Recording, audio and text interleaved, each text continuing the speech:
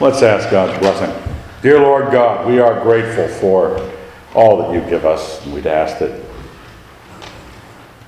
you'd walk us through this passage in a way that would benefit our individual walks with you.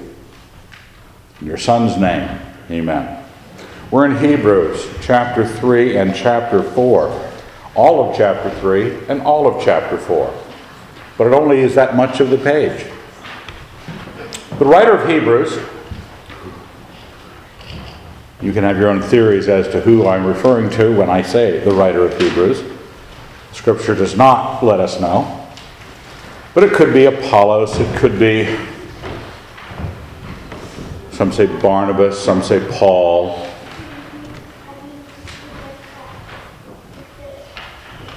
He's writing to Jewish Christians, or Jews, about the supremacy of the new covenant over the old, because the Jewish Christians had a hard time with that transition. In the first couple of chapters of Hebrews, he sort of has this panegyric on Jesus Christ, this how much greater Christ is. And so by the time he gets to chapter 3, here at the top first verse of chapter 3, therefore, holy brethren, who share in a heavenly call, consider Jesus, the apostle and high priest of our confession. So he's leaning into a Jewish Christian mind with the importance of Jesus Christ on his hands for the first two chapters. And he's asking these Christians to consider Christ and calls him the apostle and high priest of our confession. Because Christianity is different than Judaism. Judaism was the shadow, the prophecy, the type, the preparation for what is Christianity, but it wasn't Christianity. And one of the basic problems in the book of Hebrews, like in the book of Galatians, is the temptation for religious people, always, at all times, in every place. Religious people like to do religion. And it is very hard for us to remember, unless we consider Jesus, the spiritual nature of the kingdom of God, the spiritual nature of your walk with him, and to not satisfy yourself with ritual observances or laws that you keep running things. Now we talk about that a lot because it is a constant temptation to those of us who are believers. But there's a point here. It's not going to be about that this morning. There's something that shows up in chapters 3 and 4 addressing the rest we have in Christ. Because sometimes it's easy to not recognize that when we start talking about the importance of Jesus Christ, you could grant all those importances. Okay, so he was really a tremendous moral teacher, and yes, he died for your sins, and what's the big... Okay, so he's God. What's the big deal? What is the big deal? Is it just so exciting to find out about that story? You say, but it's true. Okay, so it was a true story you found out about. Some guy who lived 2,000 years ago happened to be God Almighty. That's pretty exciting. Now what?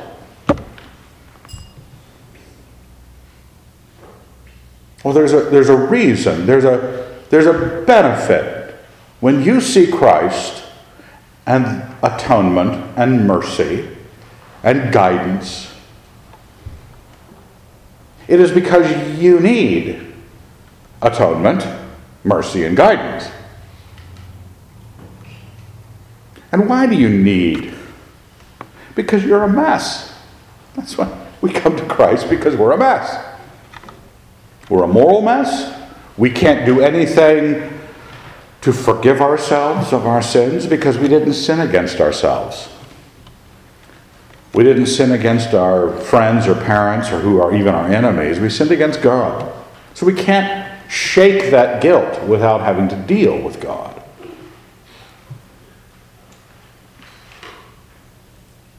It seems that in this chapter, the writer of Hebrews is talking about the rest that remains for Christians. Verse 2, he was faithful to him who appointed him, just as Moses also was faithful in God's house. So far, they're the same.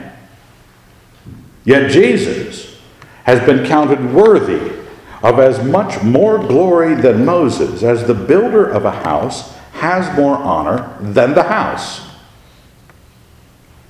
For every house is built by someone, but the builder of all things is God. Now Moses was faithful in all God's house as a servant, to testify to the things that were to be spoken later, but Christ was faithful over God's house as a son. And we are his house if we hold fast our confidence and pride in our hope. Now, that's just the introduction. There's a wealth of things in there that we could be talking about for days, chasing down various references in the scripture about Moses and the tabernacle, the house of God, or operating as a servant versus a son.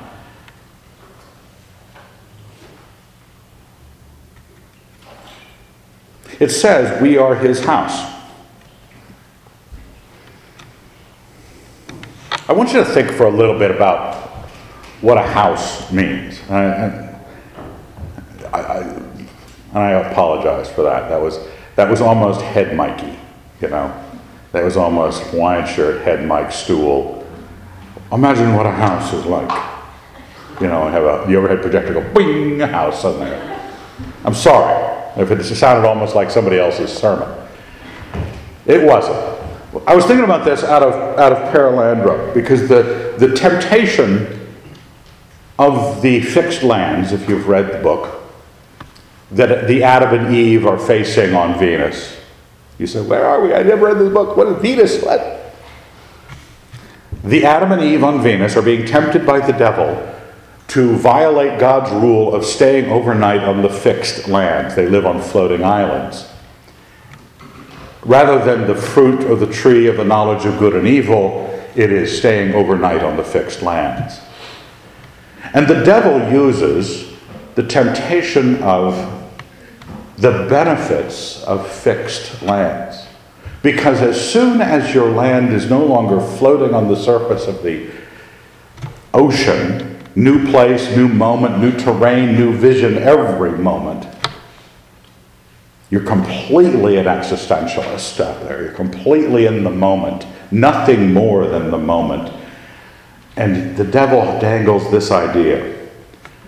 You can plan what you're going to do tomorrow if you're on fixed lands, because things where you put them will be where you put them tomorrow. So like the devil, I am suggesting to you houses have the same benefit.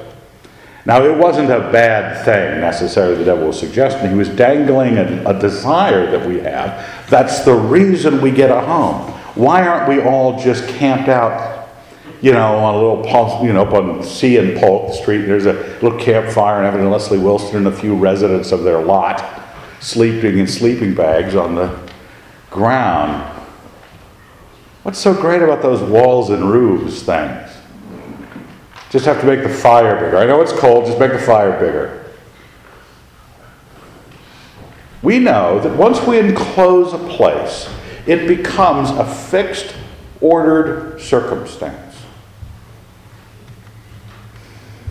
Some people, not so much. Maybe some of you aren't very neat, so that when you walk through the door of your home, it's not a epiphany of godly order. It is a crisis ready to be put on a reality show called Problem Hoarders or something like that. But you know what it's supposed to be?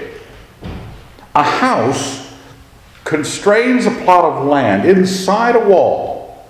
I wrote a short essay on this many years ago about why we like cardboard boxes as kids. Because cardboard boxes, my heavens, they're instant kingdoms. There are places where suddenly walls are put. A refrigerator box is, if you could sell refrigerator boxes to kids at Christmas, kids wouldn't want anything else. Could I get 5 refrigerator boxes, Father, for Christmas? I don't want an Xbox, I just want the 5 refrigerator boxes. My heavens. It is the beginning of the home. Well, your sister comes to play in it, and then of course she wants to draw curtains on the windows and do nonsense, stuff like that. But it's your area to command, your area to bring yourself to a state of ease, a state of rest. You could drag your mattress in there, drag some pillows, stuffed animals if you're kind of a wuss. But that's what houses are. Houses are these moments, a very express moment of your will about how you're going to live. What degree of order you're constraining and keeping the world out, keeping this world in. Houses are being built, servants are existing in them, sons are inheriting them. And in this case, you are God's house, He is the son over it. He is the inheritor of it. So, there you have that first image. You are the house of God. Then it says, therefore, as the Holy Spirit says, and he quotes Psalm 95, 8 through the end. I got it on the left-hand side out of the Septuagint because that's closest. If you read the Hebrew version in your Bible, it might read a little bit differently. It's just a little closer, so I put it in the Septuagint there for you. But here it says, today, when you hear his voice, do not harden your hearts as in the rebellion, on the day of testing in the wilderness, where your fathers put me to the test, and saw my works for 40 years. Therefore I was provoked with that generation, and said, they always go astray in their hearts. They have not known my ways. As I swore in my wrath, they shall never enter my rest. Suddenly he just throws that out on you, like this is continuity. He was just illustrating how Christ is faithful over God's house, like Moses was faithful. But his involvement is as son, whereas Moses was servant. We are the house. And then he gives this warning that comes out of Psalms. So it was much later than the events that it is speaking about. Okay, that's 400 years earlier. David's at 1000 BC. The Exodus, the wandering and the going into the land of Canaan was 400 years earlier.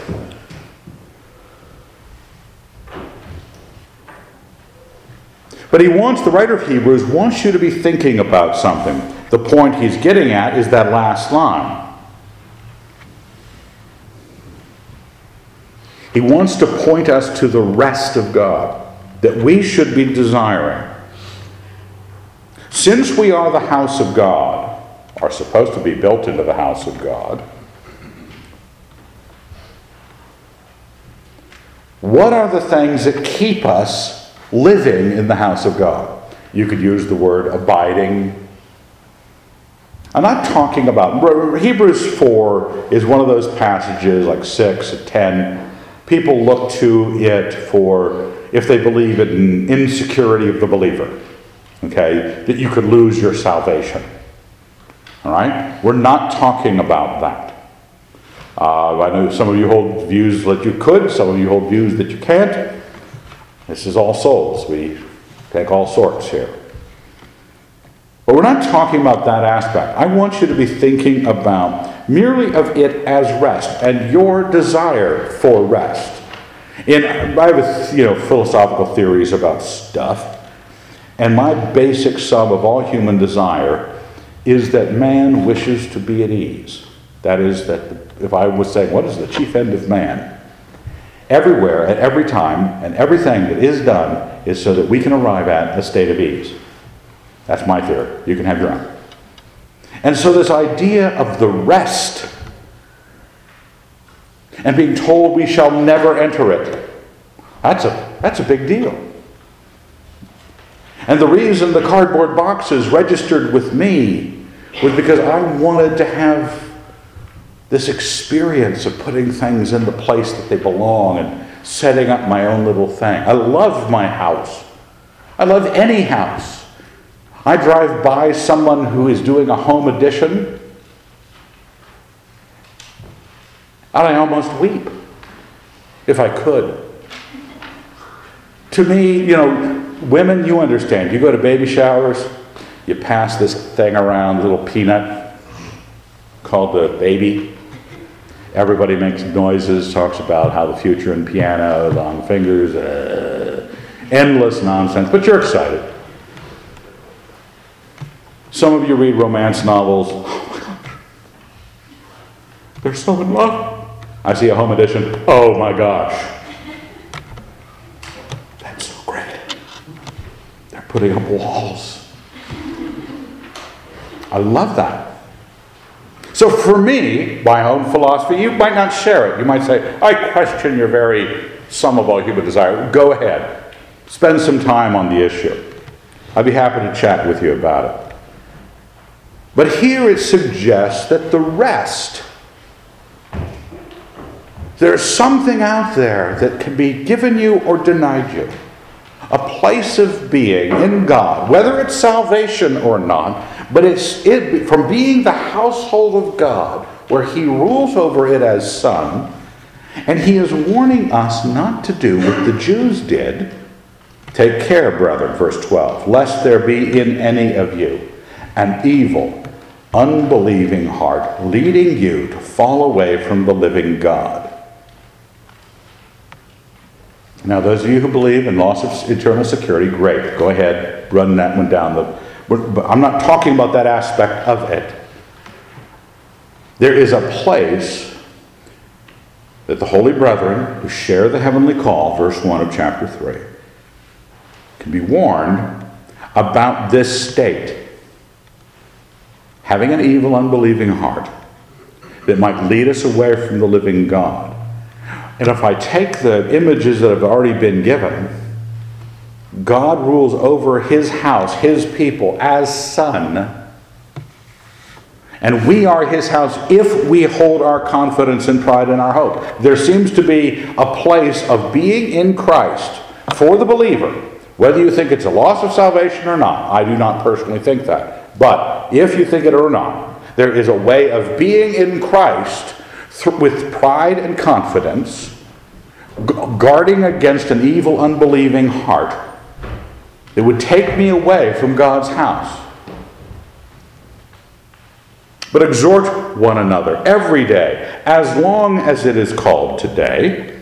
And you might ask yourself, is it still called today? Well, yes, it is. It's today. Still. A couple thousand years later, it's still today. It was a brilliant line. How they could say in the songs that someday never comes. Yes, but today, always. So it's always this instruction, today when you hear His voice. As long as it is called today, that none of you may be hardened by the deceitfulness of sin. Have you ever watched those hoarding shows? Yes, you have. Don't look at me like you don't watch TV. It's like driving slowly by a car wreck. You're sitting there in your reasonably neat home, comparatively, and watching someone blankly not even see. The psychologist is there, the kids are there. Mom, we're having to use a bobcat to get into the living room, picking up old pizza boxes. Oh, it's just a little bit untidy. No, it's a mess. Deceitfulness of sin. Because you don't go without housing. You don't go without housing. Some people wander away from the house of the Lord to go dwell in the house of Moses, which is the writer of Hebrews' concern. To live under the instructions of the law. But some people don't even bother with that. They just go out and camp in the backyard. They don't have much of a home And I'm not worried about the home, the house of it. They have not built that which is a decent house. Decently ordered. Benefiting you more than the outside. Have you ever been in a house that you were relieved to get outside of? That you just, by the time you stepped outside, you said, boy, the yard is a lot more peaceful than in there. You know the difference. The deceitfulness, the hardened by the deceitfulness of sin, there is a place, this rest of God, that He doesn't want us, like the Jews, to fail to believe, to fail to follow Him, to fail to do that which is right. He says, don't harden your hearts like they did back then, because I swore in my wrath they would never enter my rest, and they didn't. They all died in the wilderness. Everyone over the age of 20. They didn't get lost in the wilderness. People go, oh, the 40 years of wandering lost in the wilderness. They weren't lost. They knew exactly where. It was right over there.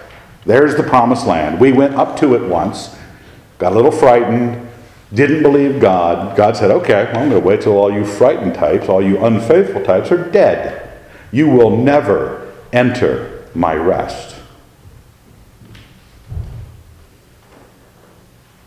We don't want to be that kind of unbelieving people. We know, and you probably know perfectly well, if you struggle at all with the household that you live in, we're talking about as the spiritual household, the rules you've made, whether you're a Judaizer, whether you're a legalist, or whether you're just into yourself an awful lot,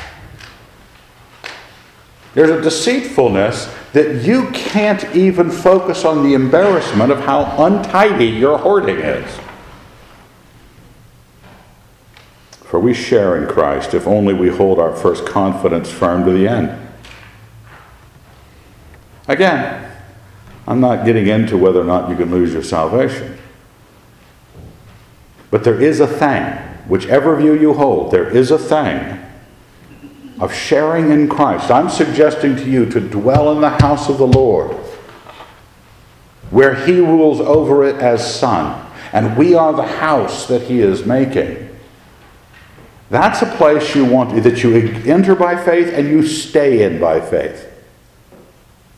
He says, we share in that if we hold our first confidence firm to the end. Our first confidence, back when you believed, when you came to Christ. What it is said today when you hear His voice, do not harden your hearts as in the rebellion. Who were they that heard and yet were rebellious? Was it not all those who left Egypt under the leadership of Moses? And with whom was He provoked 40 years? Was it not those who sinned, whose bodies fell in the wilderness? And to whom did He swear that they should never enter His rest, but to those who were disobedient? So we see that they were unable to enter because of unbelief. It wasn't that they didn't know. It wasn't that God hadn't spoken. It wasn't that enough miracles hadn't been done. They had seen it all. They had Moses. They had the parting of the Red Sea. They had manna in the wilderness. It was God 24/7. And they didn't believe Him. They were unable to enter this rest. Verse 1 of chapter 4. Therefore, while the promise of entering His rest remains, let us fear lest any of you be judged to have failed to reach it. Whatever you think it is. I'm just dangling this morning this idea of rest in Christ. Peace with God. The state of ease, because that which has been ordered by God. The cardboard box, the inside of which God has apportioned. The home in which you dwell in the Spirit is that which God has brought order to. That my faith in Him has made me obedient from the heart to what He wants. We should be concerned, since there is a promise that remains of entering His rest. Now he goes on to argue, for good news came to us, just as to them. But the message which they heard did not benefit them, because it did not meet with faith in the hearers. For we who have believed enter that rest. So he's tying the state of rest, ease, peace, whatever you want to call it, dwelling in the house of the Lord with the Son in charge of the home. That is due to belief. It rests in belief gaining access to the home. It rests in belief in staying in the home. And I'm not equating the home with your salvation. I'm equating the home with the state of enjoyment of the rest of God. Because I know Christians who I believe are going to glory. They're going to die. They're going to get a sheepish look on their face. They're going to walk up to the Lord and he's going to say, oh man, only by grace. Others, he's going to say, well done, good and faithful servant. There's a difference, I believe, in Christians. But they're making choices. They're being warned here to take care about the unbelief and the evil and the deceitfulness. Guarding your faith, guarding your confidence, guarding your pride in Christ so that you can continue to dwell in whatever this home of God is, this house of God is. I'm illustrating it with the idea of the home, but in many ways I think the writer of Hebrews is suggesting temple with it, because that's what a temple is the house of the God. Or the house of a dynasty, or whatever you want to. There are different ways of feeling that image. But whatever the case, to admit that we are his house, he rules over it, and abiding in him, sharing in Christ, is something we have to care to maintain.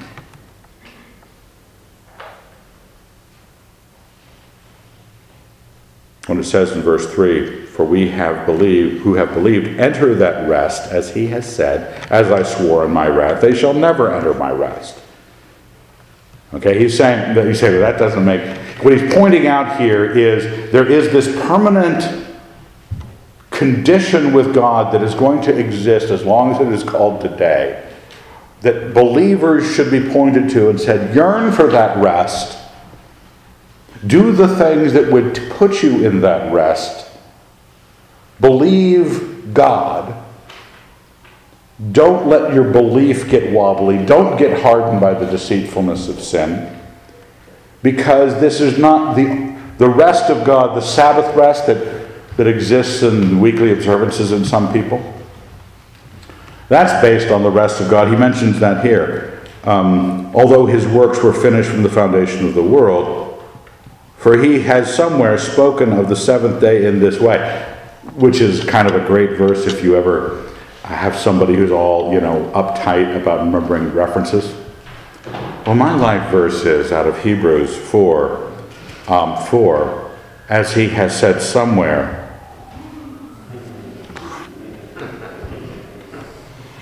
As it says somewhere in the scriptures, on the seventh day in this way, God rested on the seventh day from all his works.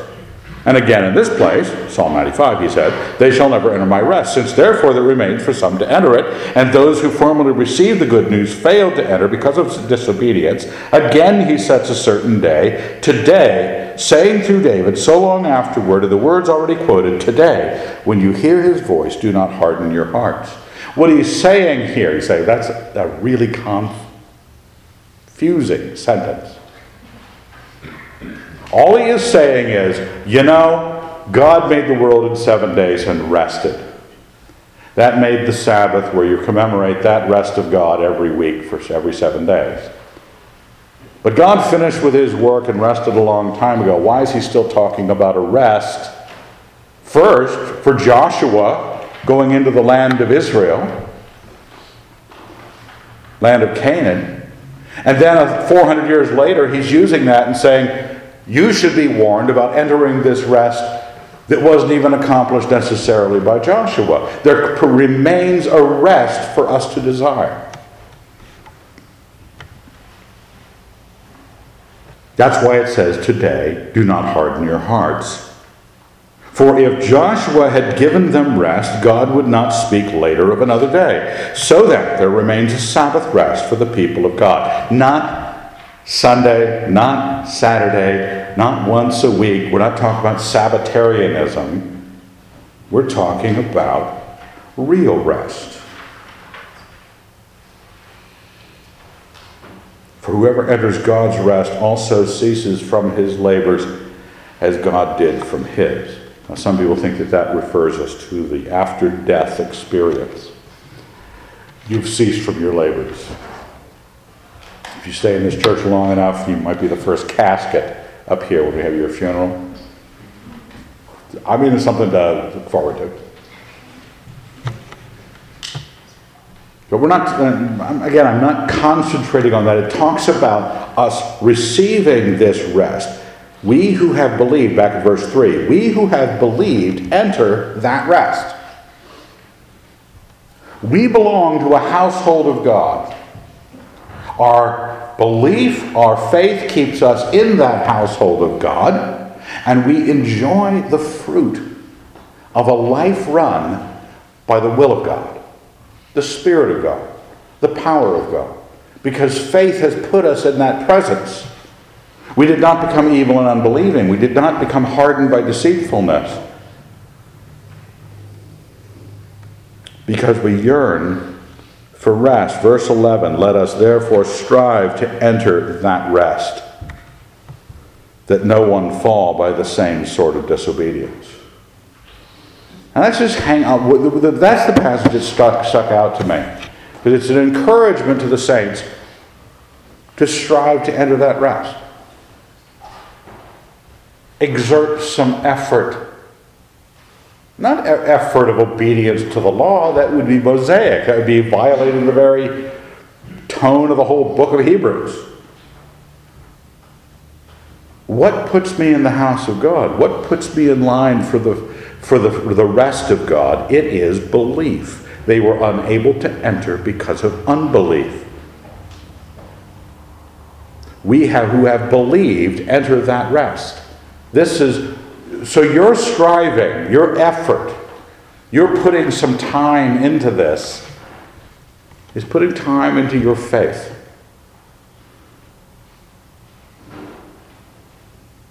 I've said before here at church that faith is really a question of lordship, because who you believe is who is Lord. Who the Lord decides things for you. Decides things in a way that you go out and carry it out. And so if the only person that decides things for you is you are Lord.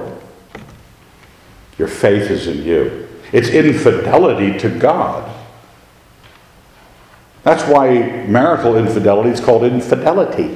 Is because one Lord is you chased over someone over here.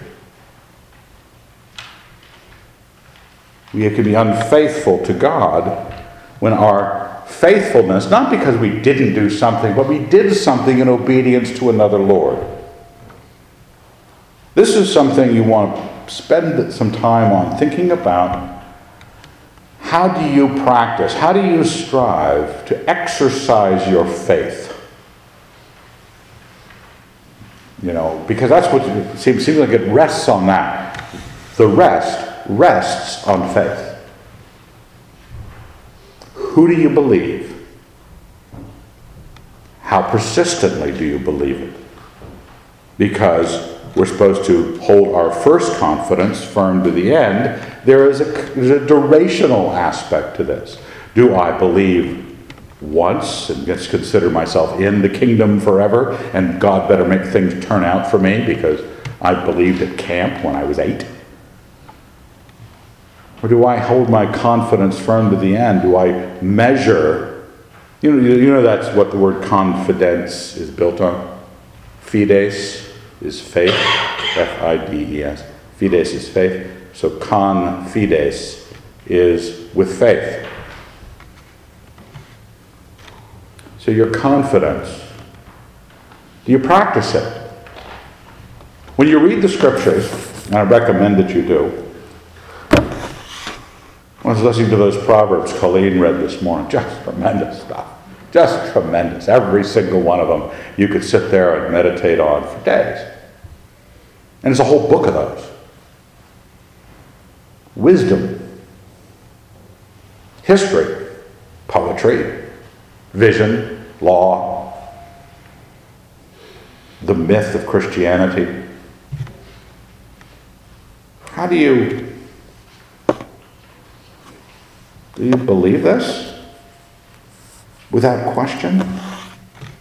Is there a SOS professor on campus that has convinced you that you really shouldn't? A SOS professor? Some woman with issues? Or is what God has said believed by you? Strive to enter that rest, that no one fall by the same sort of disobedience. I believe Christians can disobey without losing their salvation, but they certainly lose their rest. And one thing you have to be sure of, one of the aspects of, you always see this in commercials.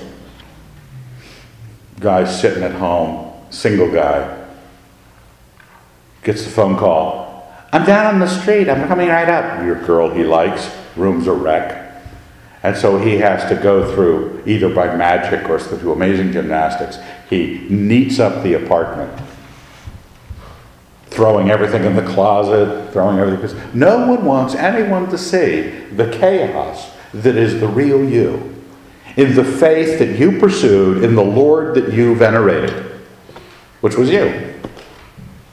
No one wants to have anyone over. Well, the place is really not ready for company. And we hide it. We could do that with our actual houses. This is not a lesson on being neater as a person. This is not a lesson on where your faith is, what kind of spiritual home have you built, what kind of house do you dwell in. Have you found the rest of God? Have you just kind of had the train wreck, just a train wreck of a spiritual life, but you went to Bed Bath and Beyond and you bought some little Christian saying by St. Francis, God help him, and hang it on the wall. God bless this house. What are the other ones? Some Irish blessing. Some Irish blessing. You just sort of decorate a few props, something Christian right on the top of the pile of garbage in the middle of your living room. That's a metaphor, the garbage. Your service to you.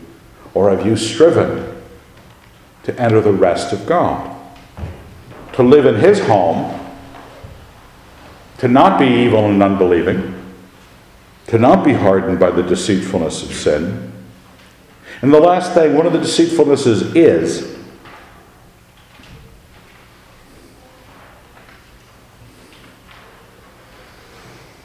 you don't think if you don't have people over, they don't see it. Well, people may never see it. People probably do as you start. You cross various, boundaries in your spiritual housekeeping. And people start to look at you like, they're not a very strong Christian, are they? Pretty soon, I don't know if they're actually a Christian. Other people are losing assurance about your salvation quicker than you are. Because you like you. Oh, I'm really saved. I'm going to heaven. Everybody going, no, you're not. No, you're not. If anyone's saved, it ain't you. But they never tell you that. They never tell you. Conversation never comes up. You don't walk up to people and say, do you think I'm saved? If it's your girlfriends, of course, they'll always affirm you. No, that really does look good on you.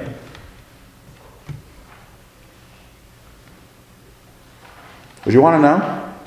Don't ask me after church. I might not be in a good mood. I might damn you eternally. I don't think, no, you're going to hell. But are you? Are you ever saved? Do we have any assurance that you stand with Christ in His house, living by His house rules, with His rest? Your life at rest with Christ. And again, I'm not making that synonymous with salvation. I'm making it synonymous with a great salvation. And to let you know that one of the deceitfulnesses of you thinking you won't be noticed and you might be able to do better than others at not being noticed in the failure of your life to honor Jesus Christ.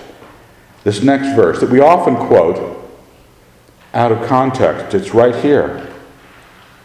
It tells you not to strive to enter that rest, that no one fall by the same sort of disobedience, for the word of God is living and active, sharper than any two-edged sword, piercing to the division of soul and spirit, of joints and marrow, and discerning the thoughts and intentions of the heart. And before him no creature is hidden, but all are open and laid bare to the eyes of him with whom we have to do. You can run, but you can't hide. God sees. The Word of God sees. Whether you think this is the Word of God, the Word of God, Christ, it seems to make it personal in verse 13, before him. That all of this arrangement of life, no one gets to have their own home unseen. You get to have your own home. You can build the house the way you want it. You could try to have the rest. Women often wonder why guys, and I think I speak for all men here, we could just have, again, the cardboard box. We'd figure out a way to maybe get some newspaper, tear it up in little shreds, and sleep in it. Okay? Maybe put a blanket we found off a horse over the... Because, golly, life would be easier.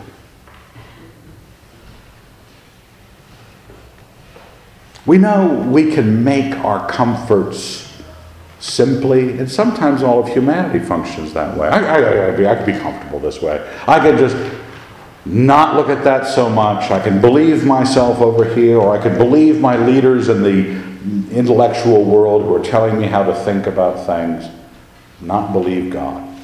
This rest exists in faith where you stand before the Lord of heaven and earth and accept his household, wipe your feet at his door, and come in and live with him.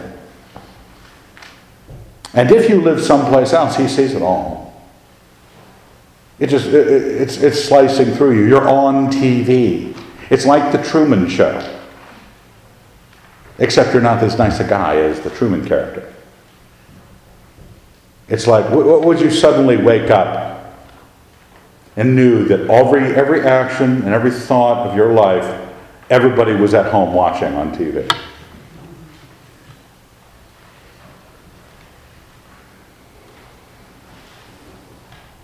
Since then, we have a great high priest. And remember, he has started this out saying, this is our high priest. Consider Jesus. This is where we're going. We're not going for some utopian Israeli rest. We're not going for some, Christian utopia of rest that is designed by some church or movement. We're looking for Jesus Christ, who has passed through the heavens. Jesus, the Son of God. Let us hold fast our confession. For we have not a high priest who is unable to sympathize with our weaknesses, but one who in every respect has been tempted as we are, yet without sin. So not only does he see what a mess you made of the house,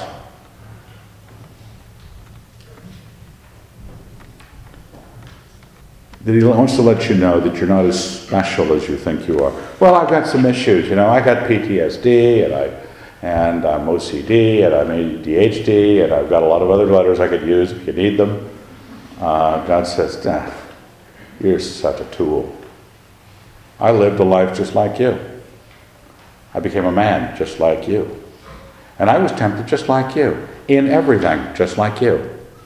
So I was tempted in more things than you, because you only got tempted in the area you were weak. I got tempted in every way that any man could be tempted, and I didn't sin. So you're not special. It's not harder. I might quote Jim Wilson, it's not easy. It's super easy. Now I know you don't want to hear from Jim Wilson and you come to this church because he doesn't pastor it. But he'll be dead soon. But he still said it. It's super easy. This walk with Christ, because it's faith. It's not deeds. I'm not sending you out the door. I'm sending out the door just resigned to desire that rest in Christ. And to know that that rest, being in Him, stands in your faith. Doesn't stand in your effort. Stands in you bringing yourself before Him, saying, Lord, I believe you for a change. I listen to you for a change. Because you understand, and I know that everything that I faced and made a muck of because I was running the house. I had my cardboard box out in the yard until it rained. You had been through it all and didn't fail. And since you've been through it all and didn't fail, verse 16, let us then, with confidence, draw near to the throne of grace, that we may receive mercy and find grace to help in time of need. Everything you've built your life of, Christ has faced. He just subtracted folly and sin from it. You don't.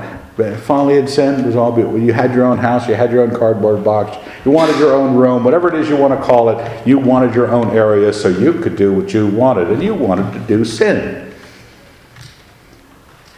God would like to help you subtract that from your life. He's got grace, and we can have confidence in that grace. We can have mercy, no matter how much we need it. Just as I was looking over this, before the sermon, I was thinking of the last verses of the Lord's Psalm 23. The Lord is my shepherd. And suddenly it made because I'd been talking about the house of God in my own mind, preparing the sermon. The verse, I want you to think about it this way. Surely goodness and mercy shall follow me all the days of my life, and I shall dwell in the house of the Lord forever. Let's pray. Dear Lord, your house, your lordship, our faith in it, we'd ask that you would call us to yourself, that we would strive to meet it, to desire the rest that you offer, to hear your words and believe, to look to your Son for the example and the grace, that we would not be deceived. We will dwell in your house forever. Amen.